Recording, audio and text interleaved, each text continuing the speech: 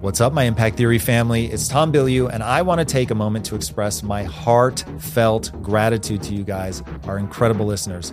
Your support, your feedback, your unwavering commitment to your own growth inspires and drives us every day. And I want you guys to know how important you are to all of us here, especially me. And for those voracious listeners, you know who you are. I've got something really exciting to share with you. If you're truly dedicated to achieving greatness, check out the Extra Impact subscription channel exclusively on Apple Podcasts and Supercast. With the Extra Impact subscription, you'll get all new episodes delivered ad-free, exclusive access to bonus content, including keynote speeches, AMAs, weekly motivation, and previously unreleased episodes. And you'll also have subscriber-only access to 5 additional podcast playlists with hundreds of archived Impact Theory episodes curated into themes to help you streamline your transformation journey. So if you're ready to take your personal growth journey to the next level, head over to Apple Podcasts, Supercast, or check the links in the show notes and subscribe to the Extra Impact subscription. It's your key to unlocking the greatness within you. Thank you guys again so much for being a part of this incredible community. Remember, the world needs more people that have come alive. Double down on your own improvement, and you will be shocked at how far you can go. All right, until next time, my friends, be legendary. All right, so Tom, my question to you is, if I was starting from scratch, as in I had $0, in your opinion, what will it take for me to get rich in 3 years? Whoa, okay, getting rich in 3 years, that is a very aggressive timeline. The only way that you're going to get rich in 3 years, and we should probably define that, I'll say 7 figures or higher. Seem like a reasonable baseline? Okay, so the only way that you're going to get that kind of wealth is, and I'm assuming that you're not able to invest something, go buy something or something like that. So we're literally starting at scratch. So you're going to have to create a company, create something that generates a lot of value. Typically that's going to be a company. So you're going to create a company that meets a very well-known need that has not yet been serviced by a product that is relatively easy to get across the finish line and into the marketplace. It needs to be something that is going to resonate with social media, and it needs to be something that doesn't cost a lot of money to get started. So either you're going to layer on way better marketing. So if somebody has a solution to a well-known problem, but they don't know how to market it, you can go and partner and say, hey, look, I understand marketing. I'm going to be able to get this out there. Or if you have an information product that can be associated with a known problem that you uniquely can solve. I happen to know a little bit about your background. So if there's an element to working in the music industry, to becoming a professional singer, improving your voice or something like that, that you really have a beat on, that you know a lot of people are interested in, that you could turn into a course, for instance, that people would really resonate with, that could be a great one. The reason that I keep coming back to information products is you're looking for something that doesn't cost money up front. If you're going to take Quest Nutrition, for instance, when we were building that, there was still a substantive amount of investment that we had to make. Even just buying a bunch of protein powder was expensive. Buying the liquid fiber, you have to buy them in 55-gallon drums. So it's there were still thousands of dollars that we had to put in the beginning.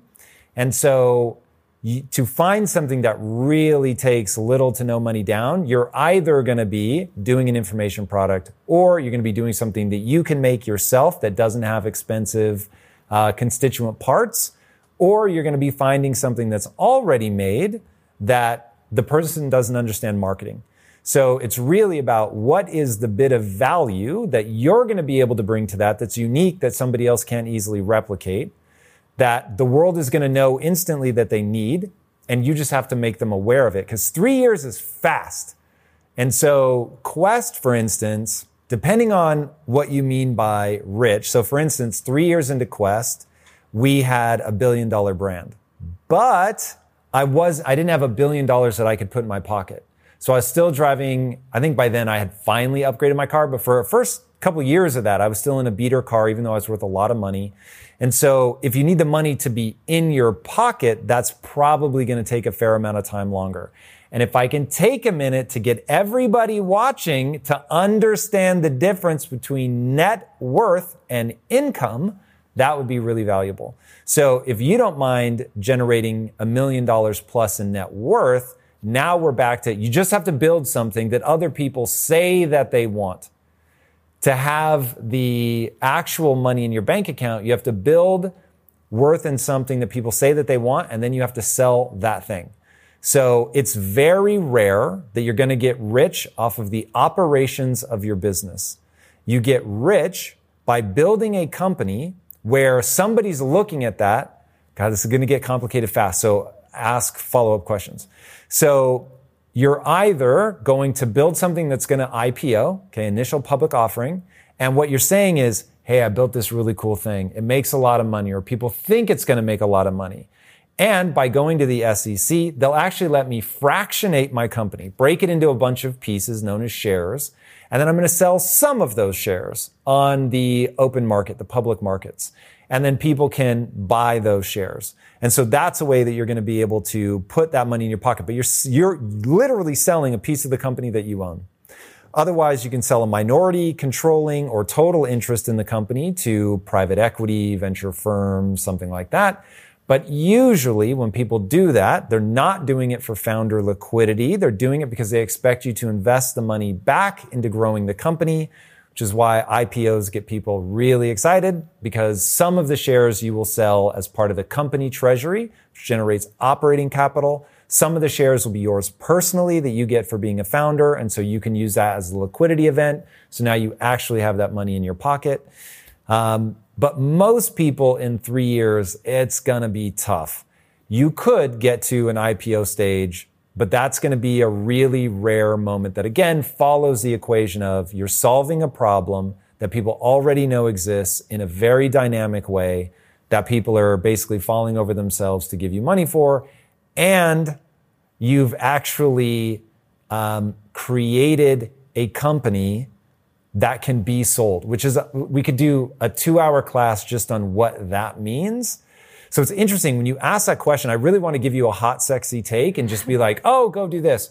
But the reality is to have a 7-figure exit that fast would be hyper rare. It does happen. And I would rather get people thinking about, how do I build a business that's doing $1 million in revenue?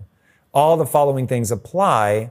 But then it's really about reinvesting every dollar that you're getting back into the company to grow and scale. But again, it's a problem with a killer solution that you're doing in a unique way that didn't require startup capital. Yeah. And so going off of that, who would be the top 3 people that I should first hire to take on this event? You should hire nobody. You should be going after people that are going to partner with you so that you're not paying salaries, because the thing that eats companies alive is overhead. So when you're starting, if your goal is like, look, I've got no money and I'm trying to build $1 million in value in the next 3 years, now you want to be focused on, what is it that I'm good at? So what's the problem I'm solving? Who's my audience? Who am I making this for? And what skills are missing from myself, right? So even if you're doing an info product, you're going to need maybe a marketer. You're going to need a tech person that can help you package it up. You're going to need customer service. You're going to need somebody to run the day-to-day operations. So there's a lot of things that are going to have to be done, but you don't necessarily have to pay somebody to do it. And so the mistake that I see entrepreneurs make is that they're imagining, oh my God, this is going to be worth $100 million. Why, if I give you, even 10% of my company, that's $10 million. Like, why would I ever do that?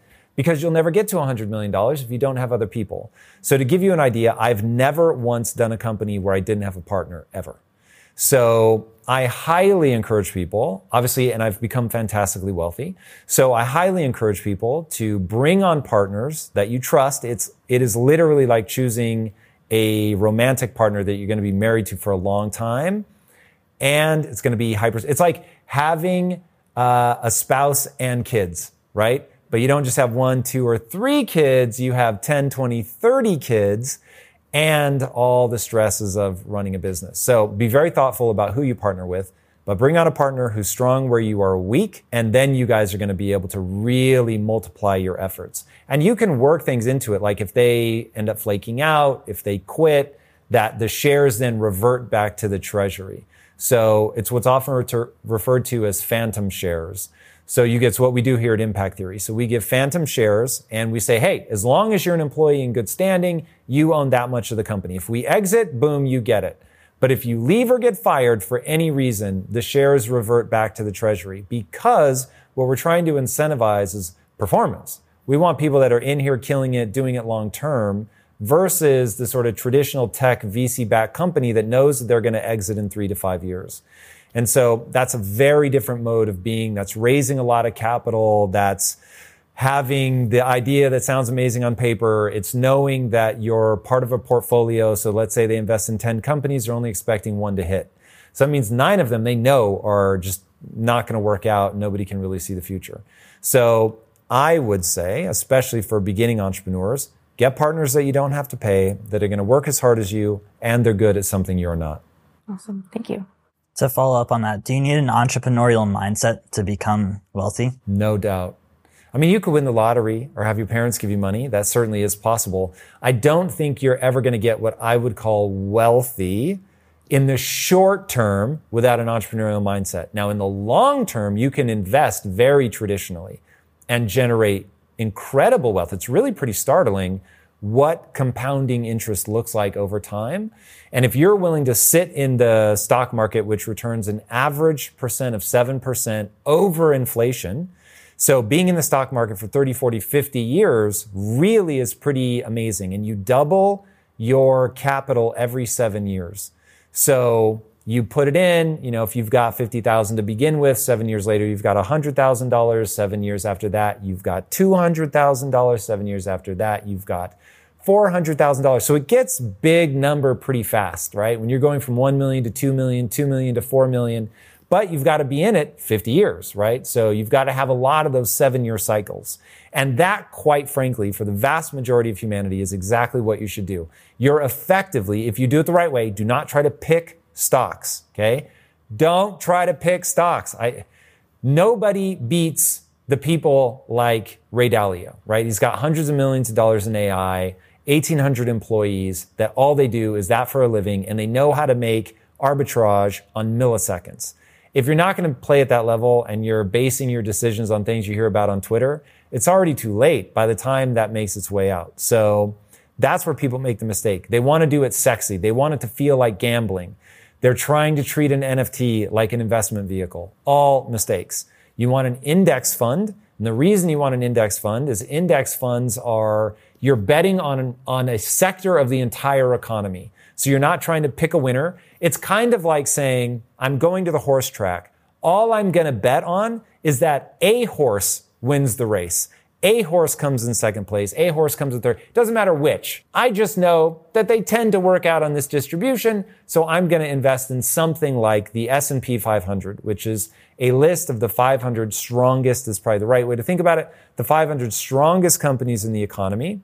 If one of them ceases to meet that criteria, they fall off, stop being a part of that portfolio. A new one comes on and becomes part of that portfolio. So it is not what they call actively managed. So nobody's trying to buy a quick stock. It meets this criteria or it doesn't. As you get fancier, you can invest in more index funds. So maybe you want a growth index or an index out of China or developing economies, whatever. And you can start to broaden out like that, but still index, still passive, still long-term hold. It's the only reliable way historically to buy low and sell high, which sounds stupid, but is the hardest thing to do in investing. The easy thing, and what most people actually do, is buy high and sell low. Now the question becomes, if we all know that's dumb, who would ever do that? It's because of the emotion. You buy high because you think it's actually low. It's euphoric. Number's going to go up forever. Even though it's a really high number compared to where it was a year ago, it couldn't possibly go down. Come on, everybody knows this is only up, only up. It's different this time. And so people convince themselves that this time it really is different. You live through the crypto euphoria. You know exactly what it feels like, and it feels good. It feels good. It was so fun. I was having a ball. Now, thankfully, I don't trust myself. So I was like, I'm going to invest this much, and that's it, and no more. And even though when I hit that number, I was very sad because I wanted to keep investing and keep investing and keep investing, I was like, no, I know better than that. And so we stopped. And then, of course, the numbers come down. Now, the problem is they bought on the way up. euphoria, felt good, number go up forever. And then as it starts to come down, they panic. And it's like, whoa, that sense of like, it couldn't possibly go down, you realize isn't true. It is going down. And now you're terrified that you're never going to get your money back. And if you got yourself in too deep and you don't have money to live on, you start going, oh, damn, like to pay my bills, I'm going to have to get money out. So now you've effectively got a life gun at your head that's telling you to live your life, you're going to have to cash out. Even though that would have been worth $10,000, 3 weeks ago, it's now only worth $1,500, but you need the money. So now you lock in your loss by selling low. You buy high, you sell low. That's what most people do, and they do it all for emotion. On that note, so if there's certain things about understanding your emotions, what are certain things that people need to understand about money to actually attract it into their life or to build out wealth? What do you think are those key things that they need to understand? Okay, so you don't attract money. Mm-hmm. The only thing you can hope to do with your mindset is to allow yourself to be optimistic enough to do the right things to move forward. What I mean by that is it's what I call the only belief that matters. The only belief that matters is that if I put time and energy into getting good at something, I actually will get good at that thing. So you do need to have that mindset. Mm-hmm. So Napoleon Hill in the book, Think and Grow Rich, he says, it was page 45. He kept saying, I've already told you the secret to this book on every page. And he was like, if you don't get it by now, you're never going to get it. And I was like, what has he said on every page? And I was like, the only thing that he's repeated on every page is that if I think I can, I can. And if I think I can't, I can't. And I was like, oh my God, that's so true. If I think I can, then I'm going to act in accordance. And I'm going to go learn and do the things and ask other people that invest. And I'm actually going to take money and invest it. And I'm going to figure it out because I think I can. But if I think I can't, I'm not going to read the books. I'm not even going to try because I already believe that it's not going to work. And so you do have to get your mind right in that way so that you have that belief, so that you are moving forward, so that you are learning.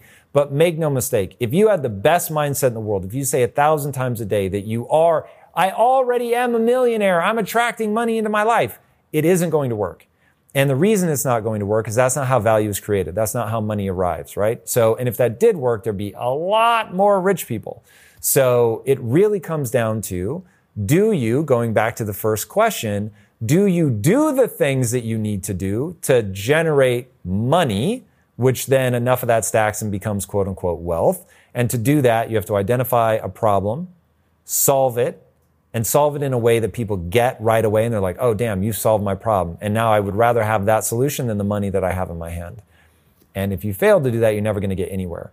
And so unfortunately, a lot of people think that thinking about something moves me forward because it really does feel good. It puts you in an expansive mindset. It makes you feel like you've made progress. But the reality is you haven't. And this is why the most hardcore manifestors who are like, this is all you have to do, none of them are on the Forbes 500. It's just never going to happen.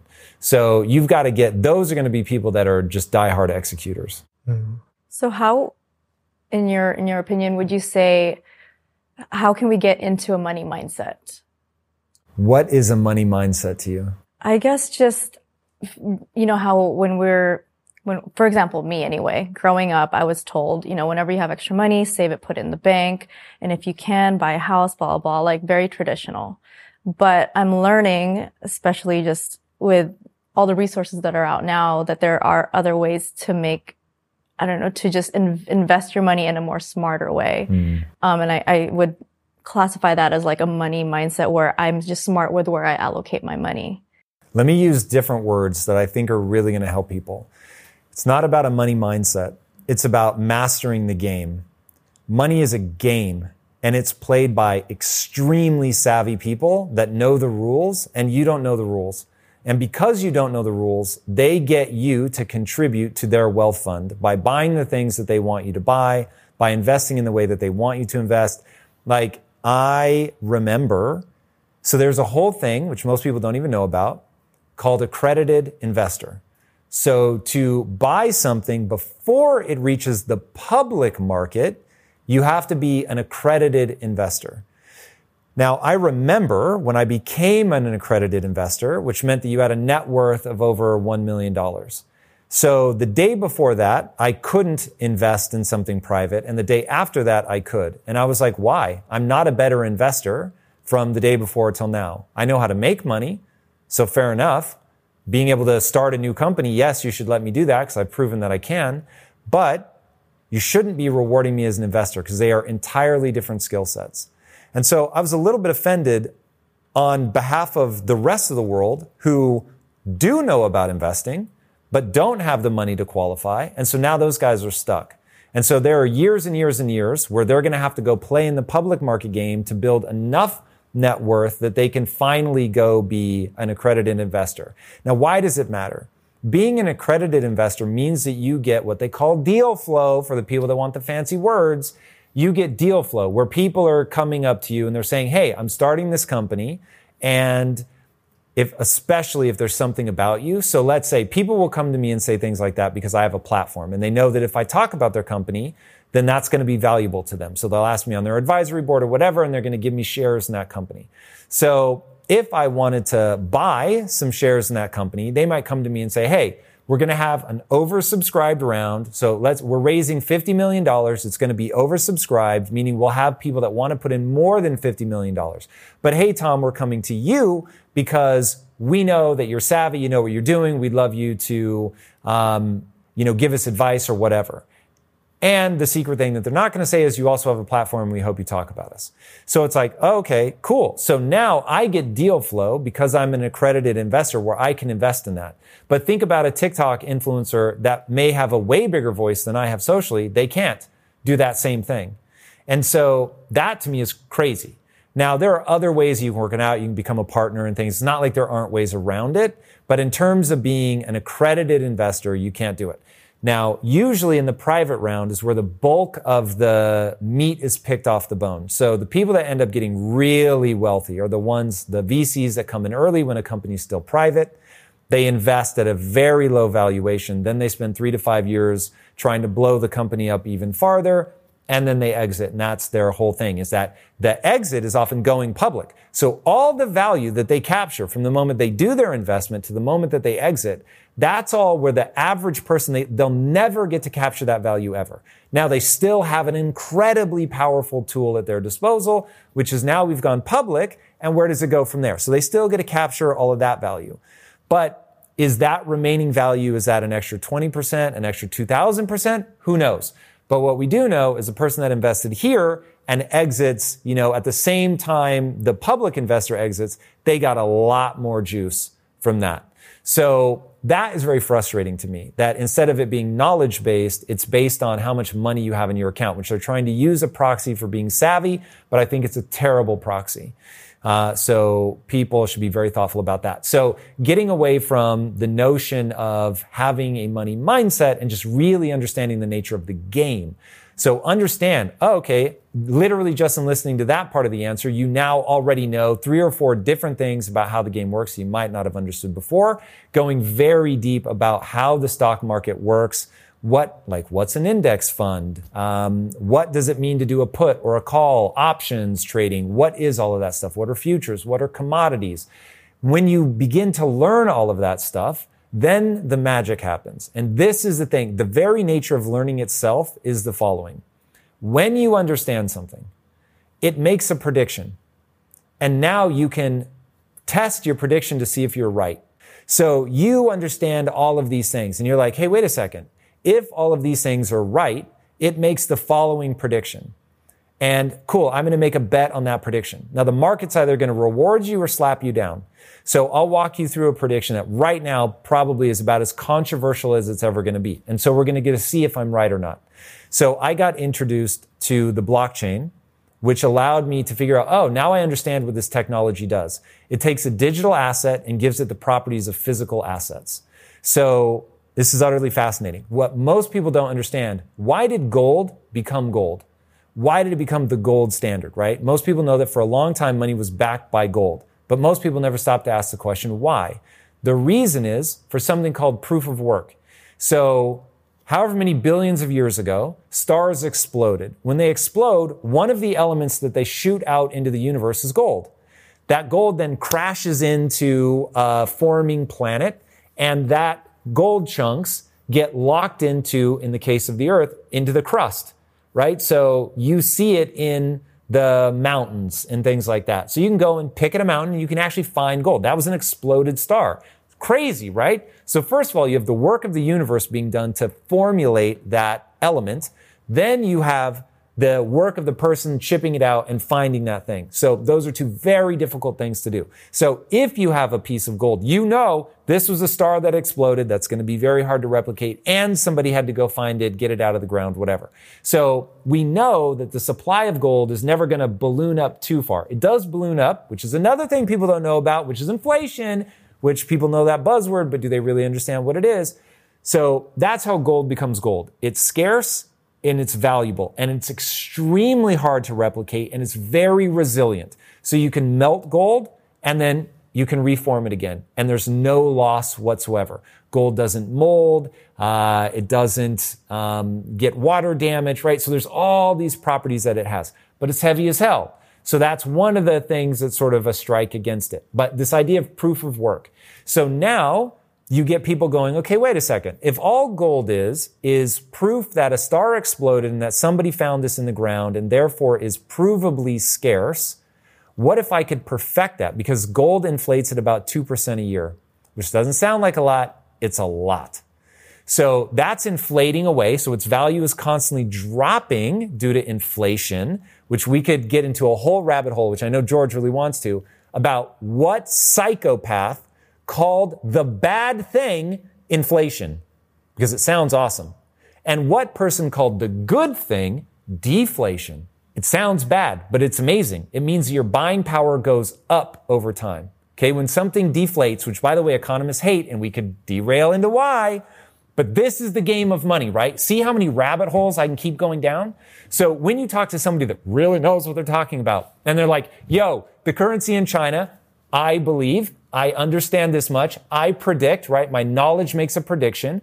I predict it's going to start deflating, which means if I transfer my inflating US dollar, it's going to be worth less over time into a deflating currency in China. That means it's going to be worth more over time. Yo, send my US dollars over into Chinese yuan, hold it there. It's what they call arbitrage. $1 here gives me something over here, and the values are going in opposite directions, and I'm actually making my wealth simply on that difference. I didn't create anything new. I just took the arbitrage of a deflating currency. Sorry, I should be using this hand. My deflating currency over, I'm making this up. I'm not saying that China is actually deflating, although the US actually is inflating. But just example. I'm not a financial advisor either. This is not financial advice. So in this hypothetical example where the Chinese currency is deflating, it's actually increasing in value. So a deflationary asset isn't devaluing. An inflationary asset is devaluing. Now, some people say that that was done on purpose to create a mind virus that makes people think inflation is good. When you start thinking about why would somebody ever want to trick the public into thinking that inflation is good? And this is a conspiracy theory. But if somebody wanted to do that, I would understand why. Because inflation in a small amount stimulates the economy by changing your behavior. Because what are you going to do if the money in your pocket is worth less tomorrow than it was today? What are you going to do with it? You're going to spend it. Yeah. Because you might as well get something that retains its value. Could be a car, could be a book, could be a handbag, a fancy shirt, whatever. But you're going to spend it on something that price is going to be the same tomorrow, but my dollar is going to buy less of it. So I'm actually better off. You're literally incentivized to spend your money now. And in hyperinflating economies, people go out and buy 100 iPhones, they'll buy 50 cars, they'll do things like that because they need something that's going to hold its value. And because a car or an iPhone has intrinsic value, it's better than the paper money that's being devalued by inflation, right? So something super sketchy about those words. Now, whether it was done on purpose is a totally different question. But you have to begin to understand all this confusing mess of interconnectivity of one thing means this, another means that. But it all makes predictions. So if I could get people to master the game of money to the point where they go, oh, I know what this means. I understand the last time this happened, it meant this. And so now I've got a prediction, and now I can begin to bet on my predictions, or now I understand how to use leverage or when not to use leverage. And so all these tools that are available to the quote unquote hyper rich are available to anybody. You may only have $10 to invest in that same way, but it is a knowledge problem. It isn't a money problem. Now, there's a speed issue for sure. The guy starting with $1, it's going to take him a lot longer to get to 100 million than the person that's starting with 10 million to get to 100 million. It takes a lot less doublings, right, to get there. It takes a lot less risky stuff. You've got a lot more things you can try that don't work. All of that. I'm not denying any of that. So scale becomes a question of how quickly you're able to generate that money. But this podcast is brought to you by Squarespace. If you've got a lot of great ideas inside of you that could literally change the world, but you're keeping them locked away out of doubt or fear of failure, please listen up. Within you is a unique blend of ideas, dreams, and passions that no one else possesses. And it's time to take action on them and put them out into the world with Squarespace. Squarespace makes it simple and straightforward to create a website, engage with your audience, and sell your ideas with their all-in-one website platform. Easily customized Squarespace templates so your website stands out and makes an impact. And get insights into your website and email performance with built-in analytics so you can be constantly improving your site, sales, and strategies to reach your goals. And I hope those goals are aggressive. I'm telling you guys, you can take action today, not next week or next month or next quarter, today, and get your ideas out there with Squarespace. That's how you get into the physics of progress and get better. So head over right now to squarespace.com/impact for a free 14-day trial and 10% off your first purchase of a website or domain. Again, that's squarespace.com/impact. Please do not die with these ideas inside of you. Get out there, put them to the test. Go to squarespace.com/impact. You can play the same game. I actually want to call back to when you were talking about accredited investors.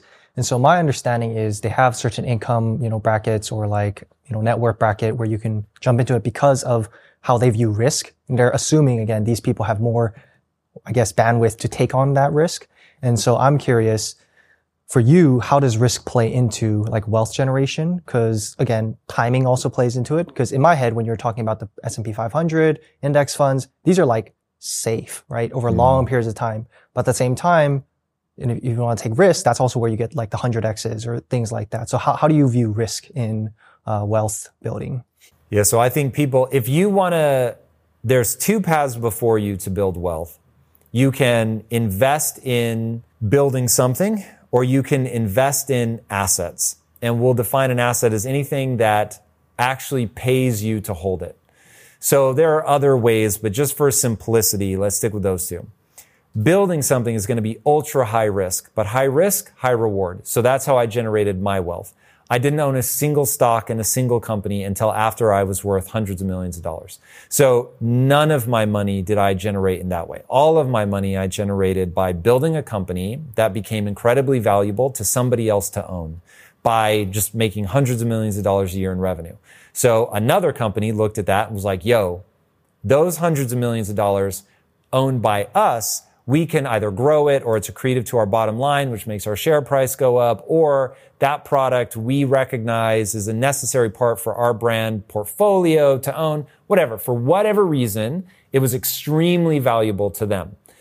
Here's another money master the game idea. So when you're talking about buying a company, there are two ways to value a company. More, but these are the two really typical ways.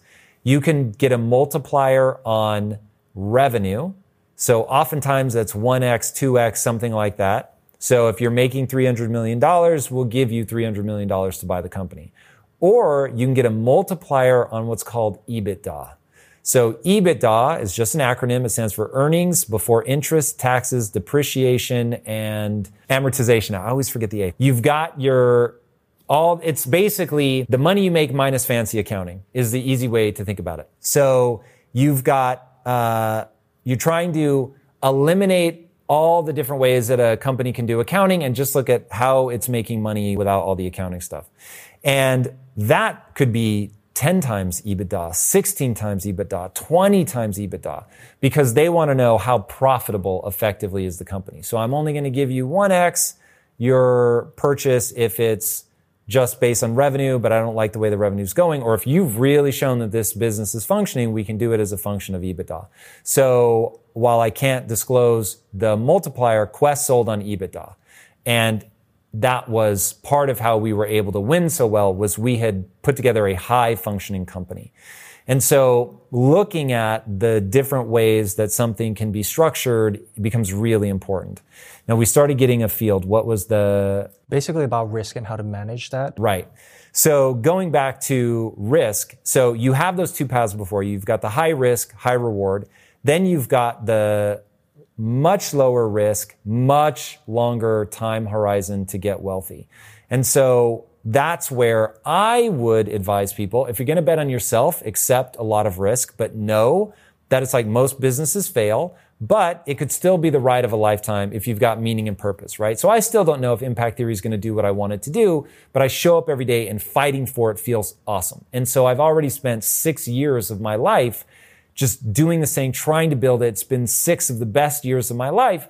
So it's like, okay, well, nothing can take that away. So even if it ends up failing, while I will be, there'll be a moment of emotional trauma, that doesn't negate all, going after something that really matters.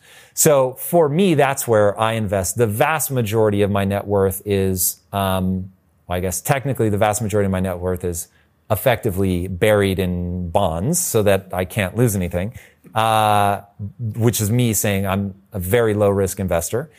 And so all of my high risk dollars though are in building impact theory, right? So we're just pumping money into it to continue to scale and grow and grow and grow. So if I were doing risk, I would do that.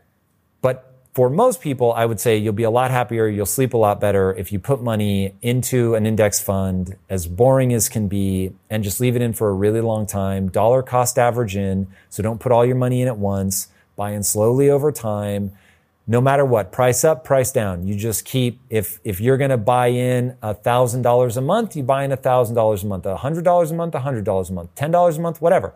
And you just slowly, again, index funds, don't try to pick stocks. So I would if you're an entrepreneur, you take risk. If you're not, don't. I have a follow-up question on the risk tolerance of index funds and S&P's 500s. Do you see it as more risk given Ray Dalio's most recent book about the changing world order?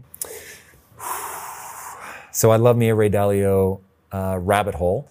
So I would still say that it's your safest bet. You just may want to be thoughtful about. So for those that don't know, Ray Dalio's Principles for a Changing World Order is an extraordinary book that points out a fact that every empire in all of human history has ended up collapsing and their currency along with it. So whether you're talking about the age of England and the sterling being the world's reserve currency, whether you're talking the current US being the reserve currency, when the Dutch were the reserve currency, so on and so forth, forever, the Romans, when they were the jam, and every one of them has failed. All signs point to, it's a 6-phase cycle, and phase 6 is total collapse, and Ray Dalio pegs us somewhere in the middle of phase 5 as the US empire. So we are clearly on the decline in the world order. In the last 18 months, as the time of filming this, 40% of all US dollars ever made in the entire history of the US dollar were printed in the last 18 months. So that is a very bad sign. So when you think about an empire collapsing, it usually begins with inflating their currency. It begins with inflating their currency and beginning to lose their standing on the world stage. And that there's another rising superpower, and of course right now that would be China. So there are a lot of things, but Ray will be the first to tell you. He doesn't know if it's 5 years, 50 years, or 150 years. They do tend to collapse somewhere in the 150-year range, give or take 100 years, though. That's a pretty big swing. So we are at what? The U.S. is 250 almost. 230, something like that. No, almost exactly 250. So we're almost exactly 250 years old right now. So we're long in the tooth. So even if it's the plus 100 years, according to Ray Dalio's research, and of course nothing is ever 100%, so one might want to not just invest in a U.S. index fund, but I certainly would not think somebody investing in the U.S. economy is stupid, because what you're saying is that you just trust that the U.S. economy is going to grow, and the odds of it not growing over the next 50 years to some meaningful amount is effectively zero. I can never say nothing is zero, but historically, certainly, that's a very positive sign. Like even somewhere like England, it's not like they went to nothing. They're still a major economic player, especially for a country the size that they are. But it's worth paying attention and seeing, does China start to pop off? Do you hedge your bets a little bit?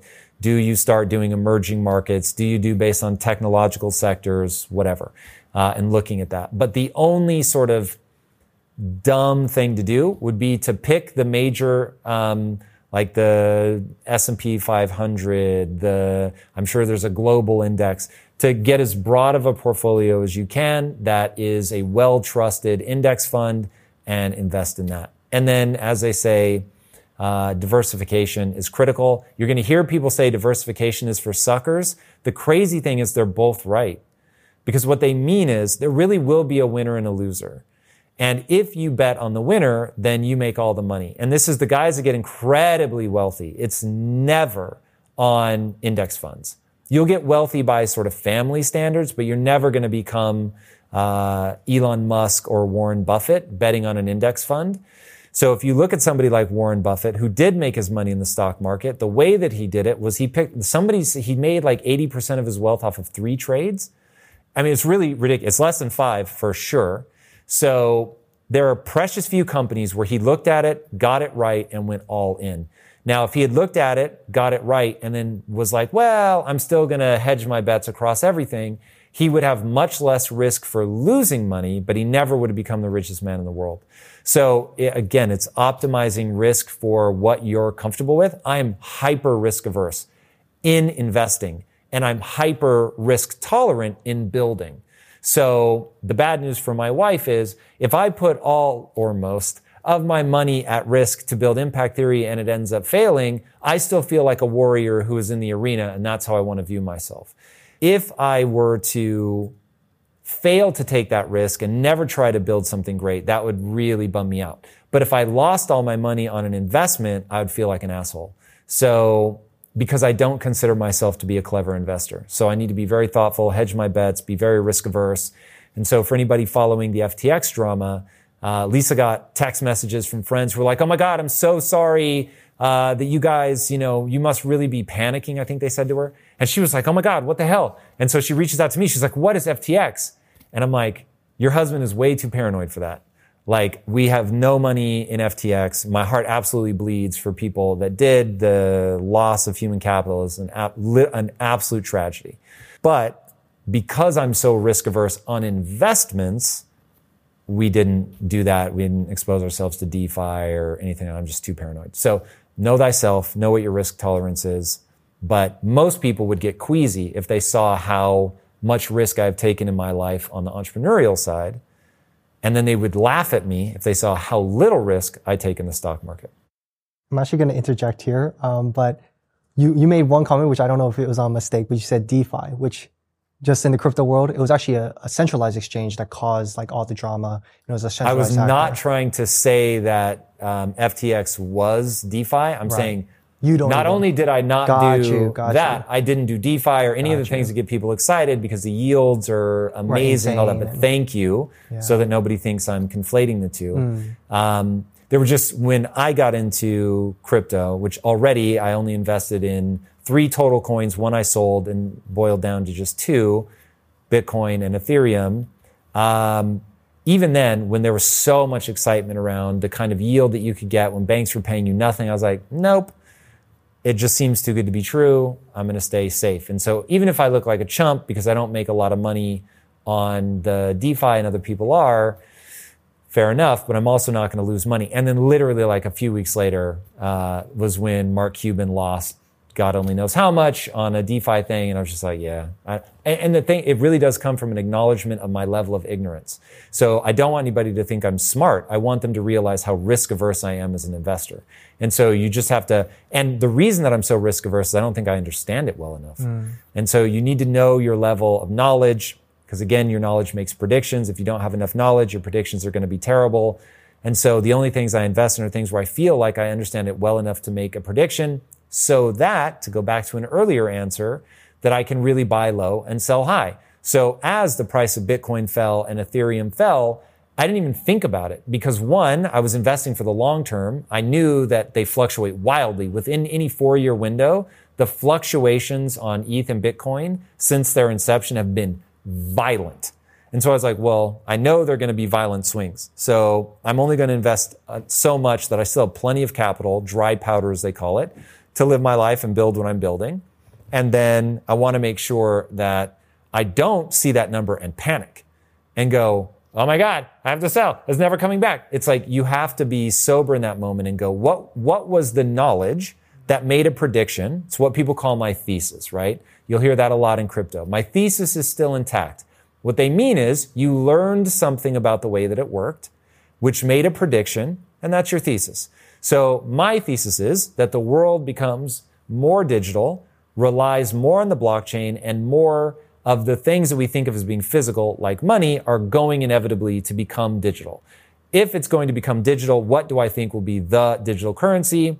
Honestly, the digital currency will probably be nation-based digital stablecoins, if I'm completely honest. But I think Bitcoin will be digital gold. And then Ethereum, because we actually build on it ourselves here, like that one to me is even more than a currency. It's a whole universe of creation. So anyway, as long as my theses, whichever the case may be, as long as those remain intact, I don't have an emotional problem, right? So even the other day when I saw that Ethereum was down to 1,100, I was like, whoa. It was almost more a fascination of like, wow, like volatility is really real. But then when you see people being devastated to the point of like weeping, and obviously we know unfortunately it can go even farther than that, and it really becomes scary. For me, it isn't emotional because I followed a set of criteria. Again, because I know my level of ignorance. This is not a clap for Tom. This is hey, maybe I can own up to I am as ignorant as Tom and therefore will be as cautious as Tom and play at that level. Many people change their thesis over time. So how do you decide if you're going to change, or how do you always stay focused throughout the ups and downs? One, I don't chase it because I don't know it well enough. I don't spend enough time. But if you look at somebody like Raoul Pal, who I think is a brilliant macro economist, one, he's spending all day, every day watching the macro trends. Two, he is extraordinarily educated because he's been in this for a long time. And so he's lived through a ton of these cycles. So even in the euphoria, he was like, guys, you have to be careful. You have to be thoughtful. Here are the macro trends. This is what this makes as a prediction. Be very thoughtful. And he's walked people through historical rises and falls. And so you'll get people like that as their thesis changes, they change their portfolio. So at one point, he was what he called irresponsibly long on Ethereum. So he had something like 95% of his net worth. Now, as things began to change, he started changing that ratio. For me, I was just like, this is how much I'm willing to put into crypto. Once I hit that level, then I just stop, and I'm going to turn my brain off to it for the next 5 to 10 years. Now, if 10 years from now it doesn't hit, I'll be like, yeah, maybe that was a mistake. But my thing was I put the money in it. And if over that time my thesis changes, then I may rethink.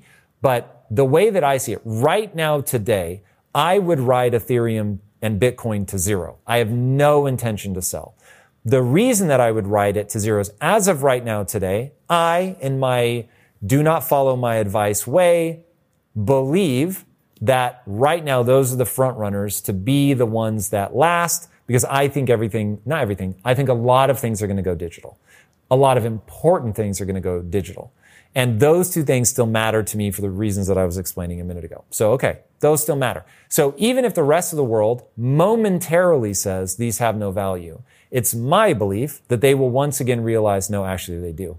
And because I'm so familiar with the technology and have built so many things now on the back of Ethereum and really have researched the life out of Bitcoin, the protocol, why it matters, watched the adoption, just seen some of the greatest thinkers in the world think through predicting their own future and where this goes, I have a pretty robust map of where it goes. And obviously it could be wrong, but I have confidence in that such that for now, it's just wait and see. Now, if through all of that, like if the Bitcoin protocol were to suddenly stop, or we realize, just kidding, there's not 21 million, there's 22 million, then I'd be like, whoa, my whole thesis has changed. Now I want out, right? So if any of us saw the supply of Bitcoin inflate, at least people that's part of their thesis, which it is mine, that would invalidate everything and I would be in a mad scramble because then suddenly my thesis goes away and I'm left like, yo, I want to get out right now. So, but as long as everything stays intact, then I'm good.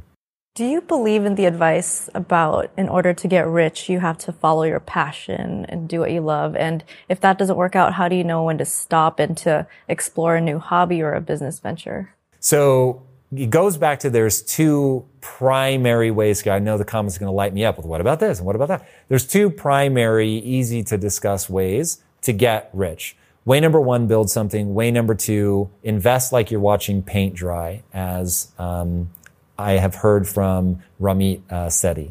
So if you are doing the just invest, then no, it's going to be super boring. If you're doing the building is hard, and building will question your will to continue. Not once, not twice, dozens, hundreds, thousands of times. Like my life is a roller coaster every day. And the funny thing is when something's going right and my day is awesome, like today, we just announced something big in the Discord. It was so fun and people were loving it. And I was like, yeah, I know something is going to go wrong today. So today will be part good, part bad, right? Every day has something bad. Not every day has something good. So at least on a day where there's something good, I'm like, word. So you have to have the emotional fortitude to weather all of those storms. And it really is like life is a computer game and the AI is going to make it as hard as humanly possible for you to keep going.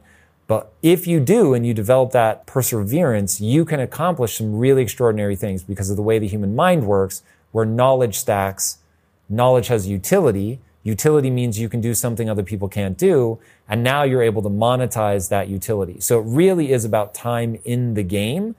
So that's huge. To have time in the game, you have to be passionate. Because when you say you're knocked to your knees, you're embarrassed, you failed, you lost money, it's just hard, it's boring, you'd rather be out with your friends, your kid is sick, whatever, all those things that are going to come for you.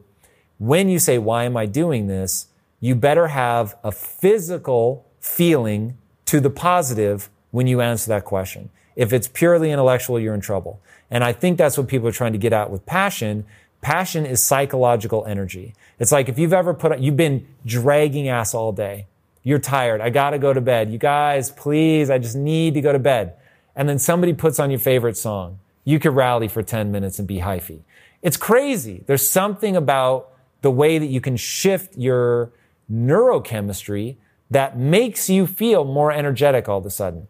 That's passion. It's just like putting a song on. You get that image again of who you're fighting for, what you want, and now you're back in it. So passion will give you the energy to persevere. So you talked about the neuroscience of passion, or just like getting into rallying. That's a lot about health. So we've only talked about wealth being about finances. Is it actually more important to focus on your health first and invest into your health rather than just purely money?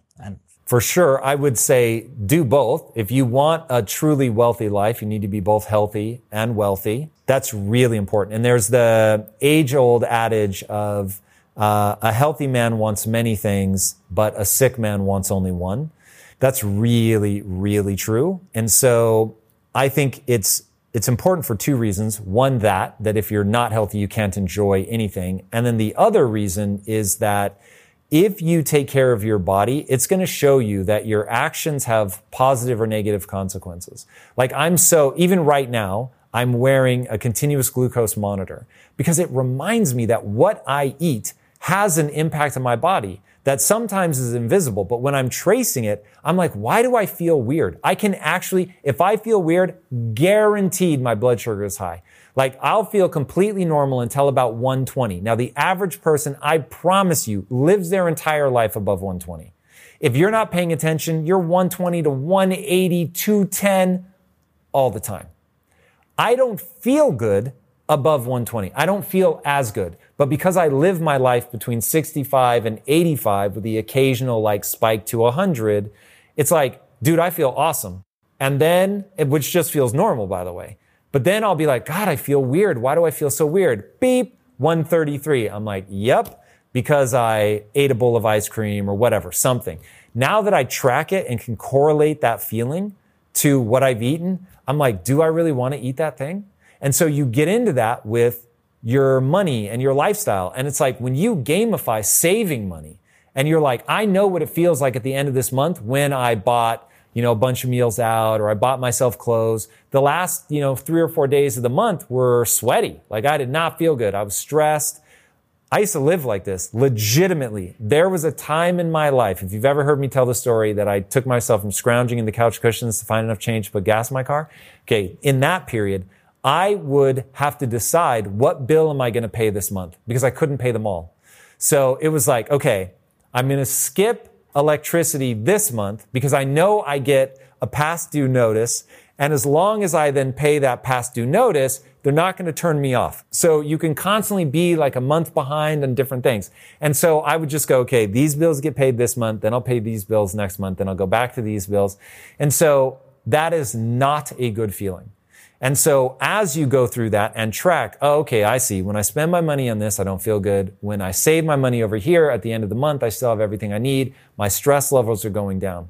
So getting that correlation between, oh, when I eat this way, I feel this way, you start to carry that over. And then if people are willing to really transform their physique, there is not a single thing more powerful if you want to be successful, if you want to get rich, all of it. Change your body first. It does something to your mind. It forces you to develop discipline. It forces you to develop resilience because you have to push through the pain and keep doing that thing you don't want to do. And it works. And then on top of that, I guarantee at some point they're going to find the biologically embedded subroutine that tells you to feel good or bad based on the state of your body. And so if you are strong and you look good in the mirror, you will have a subroutine in your brain that's like, yeah, it's a form of self-worth. This is exactly how people get obsessed with it because it feels innately good. Dude, I'm telling you, as somebody that used to walk around with a six-pack, and it's never too far from it now, when you lift up your shirt and you see a six-pack, you feel some kind of way. Even now, because now I'm less focused on the six-pack, but more just making sure that I maintain a slightly bubbly physique. Bodybuilders are going to laugh at me for thinking I have one. But, in my own reduced amount, I do. And so when I'm working out in the gym, I feel differently about myself based on the shape, because people are going to be weirded out by this, but I work out in the dark, but I can see my shape in the gym. And when my shape looks right in the mirror, I'm like, yeah, it makes me feel some kind of way about myself. And people totally discredit that to their detriment. Get control of your body, prove yourself that you can do it, get that discipline, go push through the pain, see the tangible results, and then apply that to every area of your life. And then just one last follow-up on this is getting your body in good shape you talk a lot about inflammation in your health content. Do you ever see the parallel between inflammatory in your body and inflammation in the economy, like wealth as well? Like, wow. Do you see any parallels? I have never thought about that, George. Let's think. Is there a parallel in the economy that is like inflammation? Here's the first thing that comes to mind. When you have inflammation in the body, you have an overreactive system. So the system has a real threat. It really does need to deal with it. But then it goes haywire. So we all learned about that with COVID and the cytokine storm. So most people in the early days died of COVID, not because they couldn't kill the germ, but because they had such an inflammatory response that the body's defense mechanism was like, yo, everybody's an intruder, everybody out. They were just slaying and killing left, right, and center. And so they just ended up killing themselves, right? Literally the body tearing itself apart. And when you look at either euphoria or panic, that's exactly what happens. If people were in the situation that I'm in, forget scale, right? Percentage of access to capital deployed in what way? So I've got roughly, call it 20% of my income tied up in some long-term way, right? Then I've got, say, 60% that's just like, yo, bro, you're good. And then 20% that's being pumped into building something. High risk, high risk. Okay, so it's like, cool, the 20%, I wish it were up. That'd be amazing. I'd be super pumped. But it's not. But I've still got the 60% that runs my engine. That's word. So if I lost the 20% over here because I invested it in something long-term and it's down, and so now I need to leave it and be patient for 10 years, right? It's probably going to come back around, but not for 10 years, long ass time. And then the 20% over here, I just outright lose because it was ultra high risk and I fail. So now effectively, I've lost 40% of my net worth. I still have 60%. So I can run my life, do all the things that I want to do. So as ETH and Bitcoin are going all over the place, one, as ETH is going up, I'm not just investing more. I had a number. And when I hit the number, I stopped investing. And it was like, well, I was kind of sad because it was like, oh, numbers keep going up. But I was like, I've hit the amount that I'm willing to deploy. And I did that dollar cost averaging, right? So over like 18 months or whatever. And so I was like, cool, that's all that I'm going to buy. That's as much as I'm comfortable investing in all of that. Same thing with real estate and all that stuff. I'm not going to keep buying. I hit a number and then I stop. So for me, all that crazy volatility up and down, sometimes I laugh because it's so crazy. I just can't believe it. Like, oh my God, when it was up, it's like, it's up another 30%. You're like, this is insane. And then it was down 70%, 80%. Same thing. Equilibrium, right? And that's where I want to see people live so that you're not reacting like the, inflammatory response and you're going crazy. It's like you want to be even keel. You want to deal with the issue. So if there's a change in your thesis, you want to address it, reallocate, move on. But you don't want to be panicking, freaking out. You never want to do an investment that's going to make you cry if it goes wrong, which is why every person that I think is sane says never invest more than you're willing to lose, because you never know. It could all go wrong, right? And you need to be very, very open to that. And when you think this time is different, it can't go wrong. Like, I won't throw this person under the bus because this person really is bright and people really should listen to a lot of what they say, but you shouldn't listen to all of what anybody says. And I remember this was maybe 2 years ago.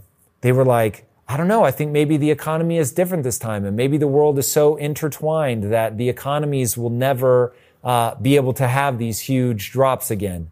And I remember, like, if you guys have ever been on Reddit and the guy with his head that's like, receding out to here, I was like, bruh, no, it is never different. Nothing repeats exactly, but it rhymes so closely. Like, it's never different this time. You've got to be incredibly careful. Things are going to go up and they're going to go down.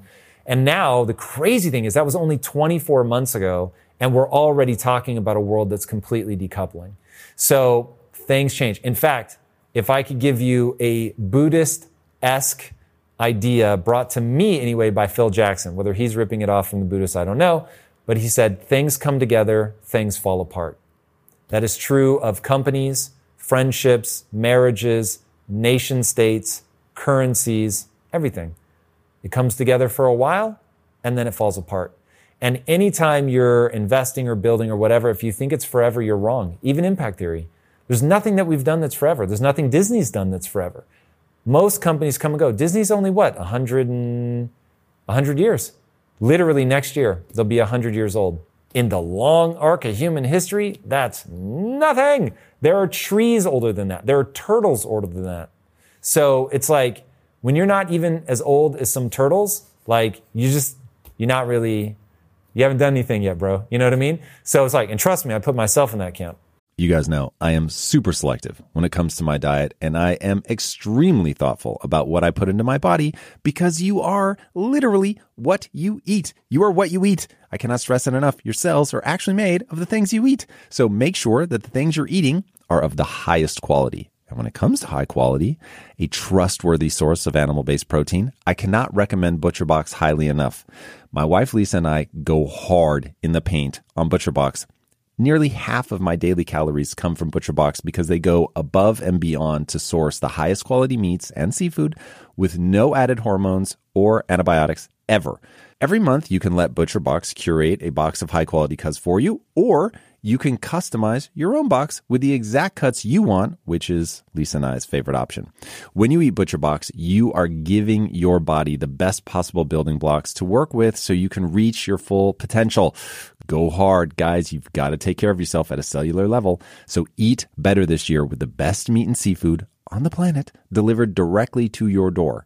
ButcherBox is offering our listeners their choice of a weeknight meal essential: 3 pounds of chicken thighs, 2 pounds of ground beef, or 1 pound of premium steak tips for free in every order for a whole year. Plus, get $20 off your first order. Sign up today at butcherbox.com/impact and use code IMPACT to choose your free offer and get $20 off. Whenever somebody asks me my tips for scaling a business, I always tell them focus on efficiency. Because if you don't, you're going to waste a lot of time and money spinning your wheels instead of making smart choices that will lead you to actually being able to grow. That's why I recommend you check out Shopify, which has everything you need to efficiently grow your business and take it to the next level. Every time I talk about Shopify, I'm so jealous that you guys have this all-in-one ready solution at your fingertips. It is so helpful. Shopify is a global commerce platform that makes it easy to sell online and in person at any and every stage of your business.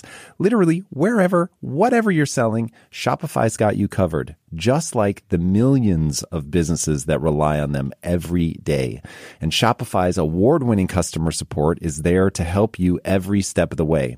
Plus, you get access to Shopify Magic, the AI-powered tool that will save you so much time and give you a huge leg up in growing your business. And with Shopify's super efficient checkout process, which performs 36% better than competitors, you are primed for more sales just by using Shopify.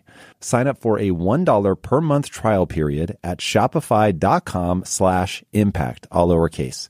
Go to shopify.com/impact right now to grow your business, no matter what stage you're in. Shopify.com/impact. So recognizing things come together, things fall apart, you have to be very thoughtful. I want to dive into something a little bit more personal and then expand it into something that will affect kind of everyone and kind of get your take on all of it. So we're talking about inflammation, we're talking about inflation, we're talking about all these things. And you say, we'll always see this again. So for me, in my early earning years, it's the first time I feel like I'm living through a high inflation type of time. I don't know if you've been through that before, but now I'm going to be curious about, am I thinking too much about inflation or am I not thinking enough? Because there is a big part of me that worries about people, if inflation is 7%, which I think Shadow Stats is more like 10, 15% plus, if you haven't made that in a raise, your purchasing power has gotten cut by that. So I'm like, how much should I be worried about that? Because that compounds over time, right? So that's that in my stage versus maybe you've gone through this, or now that you're in, your stage of wealth and everything, how are you thinking about that? So one, how should younger people or people who are just entering the field be thinking about that? And then how are you kind of thinking about that? Okay. So the only thing that should scare everyone is inflation. Inflation was the thing that made me realize I had to take investing seriously, because I was like, look, I'm rich, man. I am perfectly happy to just have my money in Fort Knox and not think about it. And when I need to make a withdrawal to live my life, I will. And that's that. And I love the idea of never having to think about the money. Just put it in a savings account and be done. And I'm happy to, okay, that's how much I have. This is how long I expect to live. And you just spend that amount of money and all's well. And then I realized, oh, wait a second. Even when inflation is under control, that's 2% and 2% compounding. So it's 2% compounding. You can run the math on that. It gets devastating very fast. Something like in 30 years, your purchasing power is cut in half at 2%. So I was like, whoa.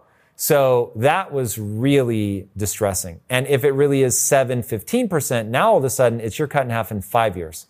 So I was like, wow, I really can't ignore this. So that's when I realized, okay, I've got to go learn about investing so that I can be more intelligent about it. And so in all of that, people need to think about it. Now, I will say, be thoughtful enough to realize that unless the currency hyperinflates, at which point it really becomes worthless, and that does happen, and it happens more frequently than people would like to believe, that inflation tends to go up and down. And so we're already seeing this, right? The Fed, you want to talk conspiracy theory, the Fed has the ability to pull levers that wildly impact the inflation rate.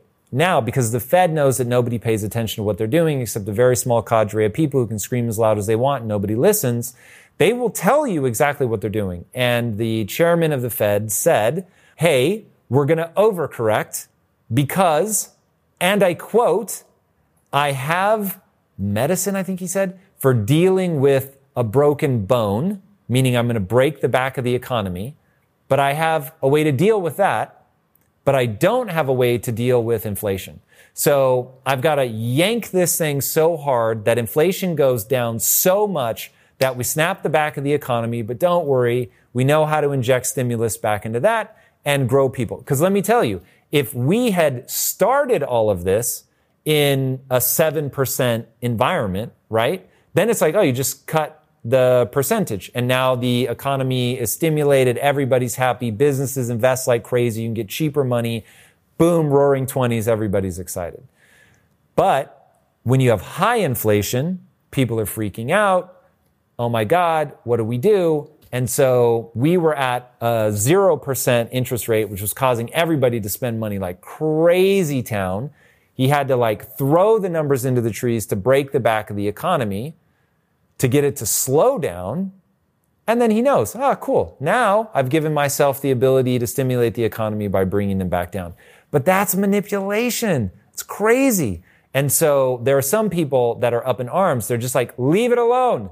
When something goes bad, let it go bad. Like, what is everybody saying about FTX right now?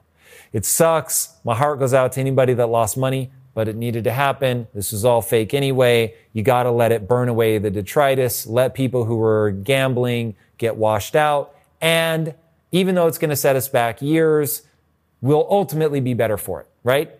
Once it becomes impossible to undo, that's what everybody says. And what the people, the proponents of saying, just let the market do what the market does, their whole point is, yeah, it's going to hurt, but it will re-regulate itself very quickly. And people will rapidly see that, oh, if we had just left it alone, it will self-correct. We're now at the edge of my understanding, to be clear. But there is a moment, I think it was the New Deal. So they were trying to use the New Deal to stimulate the economy, to get us out of the Great Depression. And some economists say that caused the depression, that we were already showing signs of coming out of it like 2 or 3 years in, and that may have continued the Great Depression on for years, like 4 years longer than it would have if we had just left it alone. Now, we're at the edge of my understanding. I don't know if that's true. I'm simply repeating a headline. But it's interesting that credible economists say, hey, if they had just left it alone, the market will recorrect. The problem is we don't want to see people suffer. And so to avoid people suffering, we start playing with these levers, trying to fix things as we go. But you get these wild swings. Now I'm going to tell an interesting story. So there is this, I don't know to call it a documentary or what, but as you guys know, in airplanes, they have a black box recorder. And there's this like play that they filmed, like kind of you're filming actors on stage, but you're filming it. And they're reenacting the exact words from the black box. So they're taking the transcripts and doing it exactly. And one of the flights that they reenact was this flight where a guy brings his kids into the cockpit. This is a commercial airliner. So there's like 200 people on board. Brings his kid into the cockpit. And the guy doesn't realize, but the kid's foot or something bumps autopilot. So it takes the thing off autopilot, but he thinks it's on autopilot.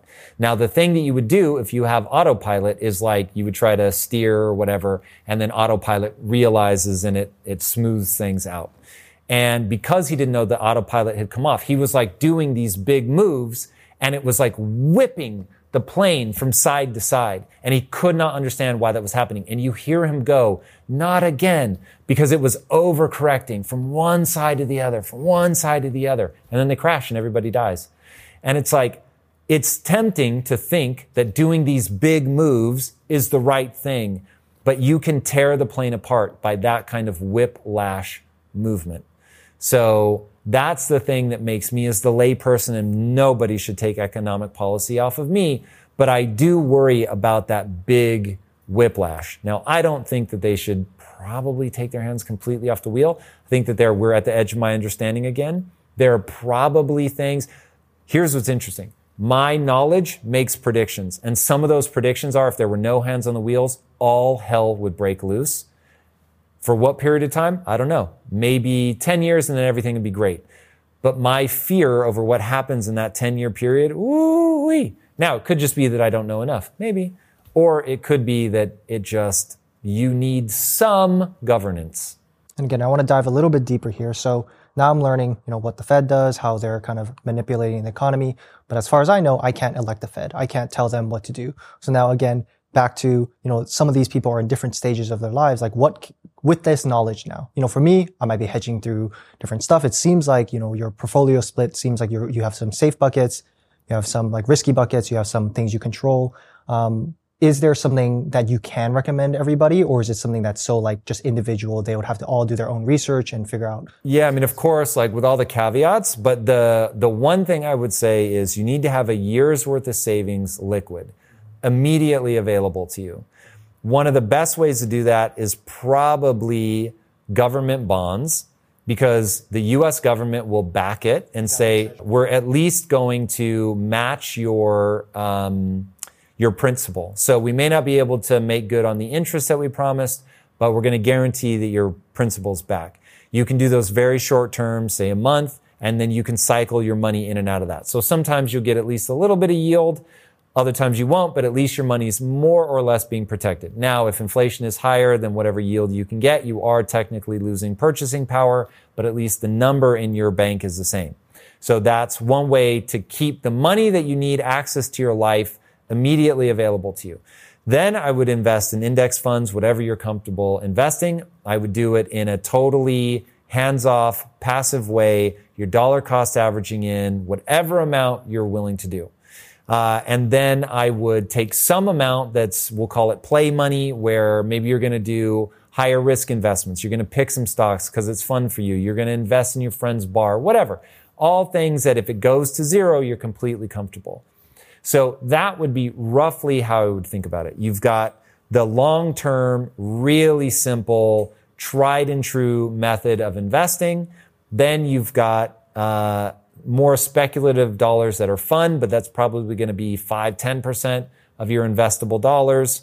And then if you want to buy a house would be the only last thing. And I would say, remember that buying a house is not a great way to invest unless you own it, but you don't live in it, and you let somebody else live in it, and they pay you more than you pay for interest, depreciation, the cost of what the government charges you every year, property tax, thank you. So if you're all in fixes, repairs, if after that you're still making money, cool, that can be a good investment.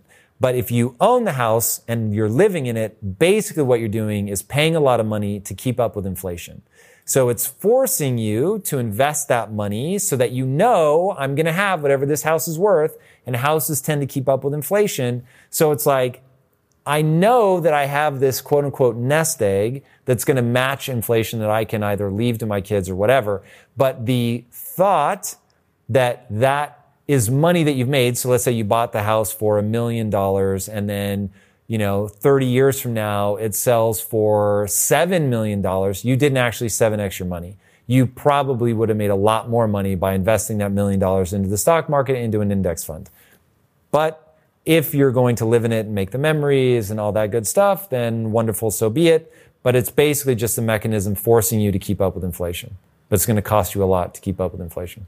So for somebody who might be a little older, like in their 50s or 60s, what advice would you give to them if they're worried about not having enough money to retire? Keep making money. So you're going to need to start investing right away. But again, you're going to take less risk.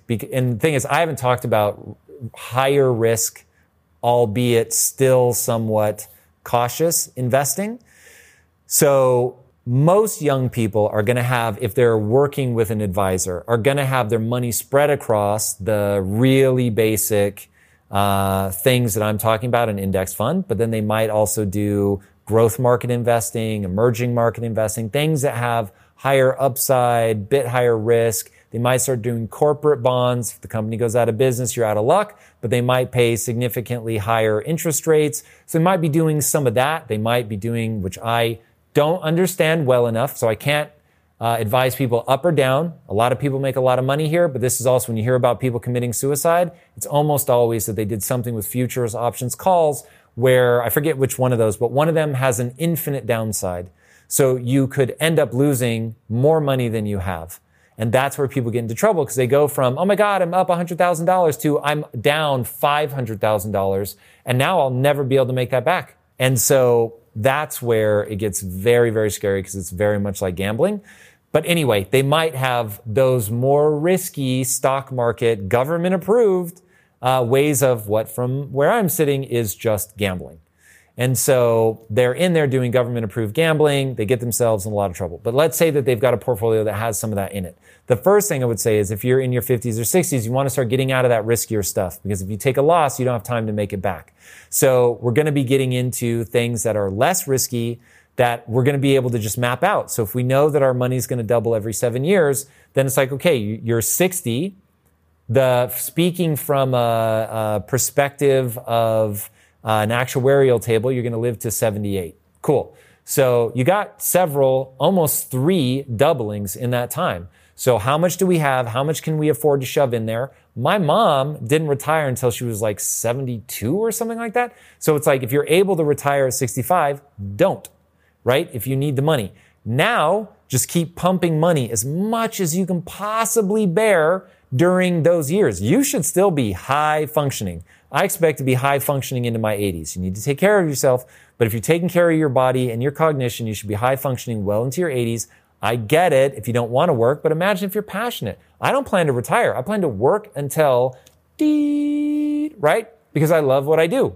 And so it doesn't make sense. I don't want to retire. Now I'm in a position where I could retire any second, but because I don't want to, and I control whether I do, it's a great place. So anyway, you're going to be making money doing something that you care about. You're going to be putting as much money as you possibly can into your retirement fund. You're setting aside any of but it should have been different. Don't waste time on that. I get it. You could lament that, mourn that, all of that. It's not going to help. So we're going to sock away as much money as humanly possible, knowing that we're going to double every 7 years. And now we're just going to run the math. So if it doubles every 7 years and I'm 60 and I want to get to that third doubling, that's 81. Cool. We know it is what it is. Or nope, I only needed to double once. Rad. Then you're only going to be 67. So it all comes down to how much do you have already? Hopefully you're not starting from $0.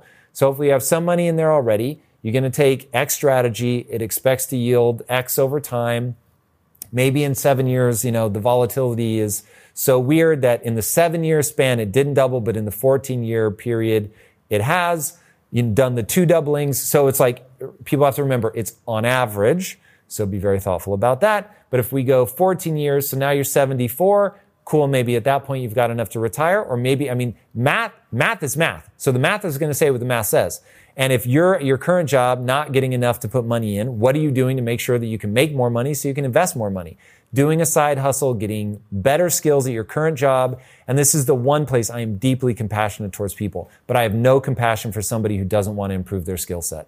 So you can improve your skill set at any age. You can negotiate a better salary at any age. This all comes down to, are you able to deliver value? I don't care if you're 60. I don't care if you're 70. If you're crushing it and you're the most valuable person in the company, word. And let me tell you right now, don't think for 1 second I'm not going to outperform all you whippersnappers when I'm 70, right? Because all my knowledge is going to be stacking and I'm going hard. I've got energy for days. So that's where I need people to really man or woman up, get tough, get after it. I really love that message because, again, I can come from a place of fear or I can see an opportunity here. Again, I can see the inflation, maybe even stagflation because we're heading into a recession and it's like stocks are down, lots of things are down, while at the same time, all my purchasing power is inflating away. But I can use that, again, the fire under my ass to be like, okay, I need to get skills that can outcompound the 7% or whatever.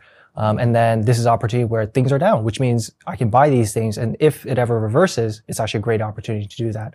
So I really like that Meaning message. now you're buying things on discount. Exactly. And again, I think you touched on a really great point about actually, again, focusing on the skill set. Because some people will have the year saving and maybe they can like dump it into the stock market and all that. But I think for a lot of people living the paycheck to paycheck life, seems like they can buy less and less every single month. If they just focus on, again, where can they learn these things? What do they have a natural affinity towards that has a marketplace that is open to value? I think for me, that gives a lot of hope of just like, okay, this is where we can focus on and have control over. So. Yeah. I mean, this is why they say that more millionaires are made in a depression than any other time in history. And the reason is hiding in that depression is the next Amazon, where the stock is hyper undervalued and people can come in and pick it up. I think it was Amazon stock dropped to like $7 a share or something like that. Yeah. And so Amazon still goes on to be Amazon. So if when Amazon was $7 a share, you bought $7,000 worth, you're laughing all the way to the bank, because as that then skyrockets and becomes one of the most valuable stocks on planet Earth, it's like you've really got something. But if you were trying to buy it when it was $100, spending $7,000 gets you a lot less, like 10 times less, more than 10 times less. So it's a really big difference. But this is why they say, be fearful when other people are being greedy, and be greedy when other people are being fearful, which, by the way, is just another way of saying buy low and sell high. It's low because people don't think it's going to be anything. And it's high because they're convinced that it's going to be. And at that point, then that the reality of that is already factored into the price, because if people are right and it is going to go up, that's already factored into the price. So you have to bet against the consensus and be right. That's where this gets hard. So how do you get good enough where you can make the counterintuitive bet that nobody else sees and you end up being right? And that's why euphoria is so dangerous, because when everybody's like, yeah, it's already built into the price. And euphoria always breaks. It always breaks. Nobody can party forever. And if you can really extrapolate that analogy and just think about what it's like to be at a party. You're going, it's fun, you want it to last forever, and you're going ham, and you've had drinks, and your friends are there, and you're talking, and it's great, and you've been dancing, and then it's like, oh, my high heels are kind of starting to hurt, right? My feet are a bit sore. Like, oh man, we've been dancing this song for a long time. Like, I just kind of, I want to chill. Like, this is so fun. I really did have a great time, but it's like, now I want to get off the dance floor. That's natural. Like, you can only sustain that fever pitch for so long. And knowing that the number literally can't go up forever, that even if every dollar went into one asset class over a 18-month period, even then it still hits a top. And so somebody bought at the top, and then everybody realizes, oh wait, there's nowhere else to go. And so now you get people that are like, wait, I need liquidity. There's no bigger fool, as they say, that's going to come in at a higher dollar amount. And so now you get into all the pump and dump schemes where people are like, no, I just need a little burst so that I can get out. So they do that. And so you see what they call chopping, where the trend line is just chopping. It's just people trying to wait to that local high to get out. And then it drops again because everybody's selling. And then people try to build it back up so that they can get out again. And it drops and I mean, all this stuff is like hyper predictable. So, and by the way, that's never going to happen. Not all things are going to suck into one resource. So the party does end voluntarily at some point. And if people don't recognize that, oh, this is going to stop being fun, people are going to start backing out, that's going to cause it to collapse, then that's how so many people get themselves in trouble. So you have to be very cognizant of where this all goes. The music is going to stop. Talking about like the Amazon stock being like undervalued, what opportunities do you see that are being undervalued, like the Amazon stock, or a skill set like learning to program?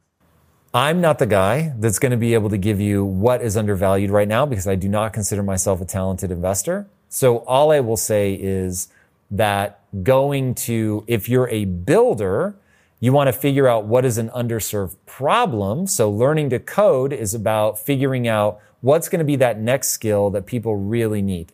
So what is a problem that the world faces, and what is a problem that the world faces, that the world recognizes it faces, wants a solution, and considers that solution very valuable. And so that's why you want to get there. So we all know that more and more things are going to be written with code. And so learning to code is going to continue to be a very valuable skill. But you don't want to be a mediocre coder. There's going to be a lot of people doing it. So getting into that. Now, the area that I think people should be learning the most about is AI. In no uncertain terms, how do I, as an artist, a copywriter, a marketer, whatever, how do I work with AI? Because I don't think AI is going to replace the strategic creative thinker. It's going to replace the person that's sort of manually doing things. So it's going to make everything that much easier. So imagine if instead of, like, for instance, let's say that I want to be a songwriter, but I'm not good with beats. I don't know the technical knobs or how to go find a new sound effect. And instead, and mark my words, this, what I'm about to describe, while it doesn't exist today, it will, where you can type in, give me something that sounds like a metal stick hitting an empty drum. Bong, bong. A bigger drum. Bong, bong. But higher pitched. Bong, bong. Right? And you just keep describing it until you get the sound that you want. You don't have to walk around like Charlie Puth is doing now, opening a door. Does this squeak in the way that I want it to squeak? Tap it with this, that, and the other, which is already brilliant and amazing. And he's going to then put it into Pro Tools or whatever and edit it, which is already extraordinary. You're going to be able to do it through prompts, man. It's going to be crazy. So most people get emotionally shut down by that because they built their career on, like, but I'm the one that knows what to tap on, and I'm the one that understands all the secrets of Pro Tools and how to do that. Never invest like that. Be the person that is excited about the innovation to make things that were hard easier so that you can push what you do up to a higher level and get into really more and more interesting pieces of this.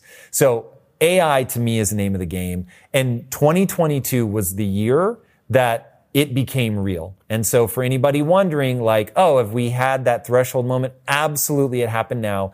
At Impact Theory, we have already released imagery that contains AI-generated elements. People would not be able to pick out which is which. We will continue to do it more. We have backgrounds and videos and stuff that have been made by AI. It's really extraordinary what you can generate with AI already right now today in commercial applications. What it's going to be in 5 or 10 years will be bananas. I have a question around like being rich and being wealthy. So do you feel like there's a difference? And at what point of your life do you feel like you've got rich? And then at what point did you feel like you got wealthy? It's really interesting. So the classic answer to that question is rich is when you've made enough money that if you spend your principal, you're going to be able to live the way that you want to live. Wealthy is where you can live your lifestyle on the interest of the money that you have, so that it's generational wealth. You'll be able to continue to pass on the capital, and if they're smart, they'll keep living only off of the interest, which means, hey, when you have a good year, you're living rich. When you have a bad year, you're not. But the capital, you preserve your capital, as they say. So that bulk amount that's kicking off the interest never changes. That's the classic definition. Now, I would say there's a wiser way to look at it, which is that rich is about money and wealthy is about mindset. And when you understand you can have all the money in the world and still feel poor because it's never enough, or you can have very little money, but realize that money can't do the one thing that people really care about, which is give you a sense of fulfillment. Fulfillment has a recipe, maybe a better way to say it than a math formula. It has a recipe. There are elements, and if those elements are in your life, then you're going to be A-okay. And they go like this. You want to be working really hard for something. That's the way the human mind works. If you're not working really hard, you'll never feel good about yourself. So you're working really hard to acquire a set of skills that allow you to do something for the group that uplifts them and yourself.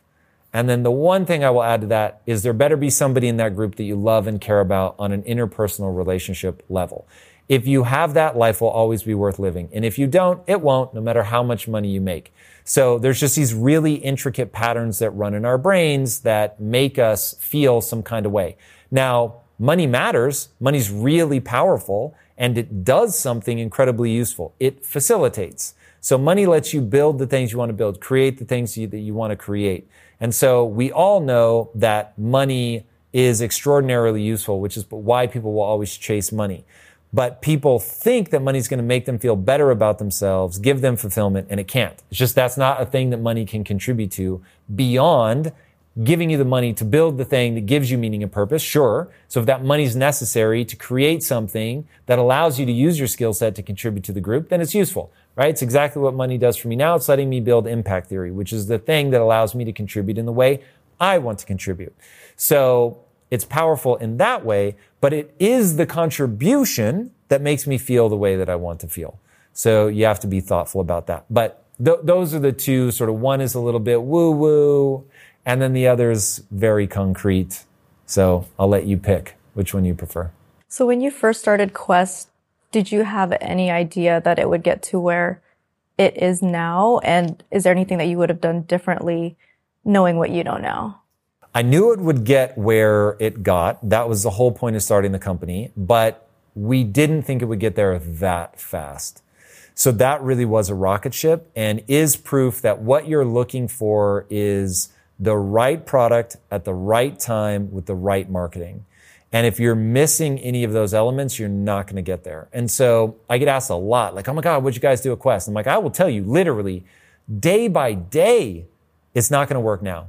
Because now the world has reacted to what we did. And so it seems commonplace. In fact, if I walk people through what we did, be like, bro, that's so mid. Like, how on earth did that work? But it wasn't mid when we did it. It was revolutionary. But it worked so well, everyone started doing it. So now it's just table stakes. If you're not a killer at social media, if you don't have a protein bar that's actually good for your health, if you don't market it around food, if you don't have social media marketing that reflects the user base, if you're not building community, it's never going to work. But when you do all of that and nobody's done it before, it's like, oh my God, this is crazy. And it was explosive. So if we were to try to launch Quest now, it wouldn't work because somebody already did it. So you have to get that timing right, product right, marketing right. It's all got to be right. So that's why it worked. What would I do differently now? Well, now I would have to find that angle where we're doing something that other people aren't doing. The big thing that we're leaning into now is going to tie some strings together that we had. So one, understanding that your brand has to have a face and a voice so that people know what you stand for. That's a big part of it. I actually tried to be invisible at Quest. It wasn't until the last 10 months that I was at Quest that I stepped in front of the camera. So for the longest time, we did what we call mirror marketing. Then I realized there was a shift, and I was like, cool. Gen Z, even millennials to a lesser degree, but they both want to know, what does the company stand for? Who are you? What are you all about? They want visibility. Another thing that I would do is the way that we market has changed completely. So the marketing needs to not only add value, but it needs to be entertaining in some way. And then working with influencers is way more important now than it used to be. But working with them in a way that makes an ad that I'm like, word, thank you for sending me that ad. Like, shout out to CapCut. CapCut, their whole ad, I didn't even realize they were ads at first because they were just tutorials. They're just like, hey, let me show you how I did this really cool thing. And I was like, yo, teach me how to do that. That's so sick. And then 30 videos in, I was like, oh my God, these are all ads for CapCut. So, but now they've got me talking about it because I was like, that was so dope that I actually want CapCut ads in my feed because I want to know those tutorials. And I keep sharing them with the team to be like, yo, did you know that you can do this? You know, you can do this. Hey, here's a really cool way. Super dope trends that we can be using. So that is we tried to be that with recipes and stuff at the beginning, but we didn't know how to do it where it was I'm actually showing up on your interest graph feed. That's another thing. We were social graph back then. So interest graph feed, working with influencers for them to create content in their native style that's super entertaining, where even though it's an ad, people are like, yo, give me more, give me more, give me more. So some of it is a nuanced twist, and then some of it is just very, very different. Well, guys, awesome. Those are wonderful questions. I hope that helped all of you guys. There are many rabbit holes we could go down. Be sure to drop in the comments if there was a rabbit hole in there that you want to be hearing more on. We can do another video. If you haven't already, be sure to subscribe. And until next time, my friends, be legendary. Take care. Peace. If you want to finally take control of your health and stop struggling with a lack of focus, feeling sluggish, and just not being your best, then you need to fulfill all the nutritional needs your body has every single day. You can do that easily and simply with AG1. If you're a longtime listener, you might know I've been supporting AG1 for many years. That's because AG1 is a foundational nutritional supplement. And you guys know me, I do not normally eat supplements. AG1 is basically it. It is a supplement that truly supports your body's universal needs like gut optimization, stress management, and immune support. And what I like is that they're basically grounding up real vegetables. It is about as close to eating the real thing as you're going to get. Since 2010, AG1 has led the future of foundational nutrition, continuously refining their formula to create a smarter, better way to elevate your baseline health. AG1 supports your whole body with 75 high-quality vitamins, minerals, and whole food source nutrients in every serving to support optimal health of your brain, body, and gut. So if you want to take ownership of your health, it starts with AG1. Try AG1 and get a free 1-year supply of vitamin D3K2 and 5 free AG1 travel packs with your first purchase. Click the link in the show notes or just go to drinkag1.com/impact. That's drinkag1, the number, .com/impact. Check it out. What's up, guys? If there's something going on with your body that you just can't quite figure out what it's coming from, I'm going to bet that the problem has something to do with your gut health. So what can you do to feel better? Well, everybody's body is different, and that's why our sponsor Viome uses an at-home gut intelligence test to analyze your microbiome. Then they provide you with a personalized pre- and probiotic formula that can help restore balance to your body. They also recommend what foods you should eat and which ones you shouldn't eat based on your test results. I've had the founder of Viome, Naveen Jain, on the show several times, and he always has incredible updates about the science linking your microbiome to the rest of your health. And as you guys know, with everything that Lisa went through, we know firsthand that your gut health, if you fix that, you're going to solve so many other problems in your life. Go to tryviome.com/impact and use code IMPACT to get 20% off your first 3 months and free shipping. All right. That's tryviome.com/impact with the code IMPACT for 20% off your first 3 months and free shipping.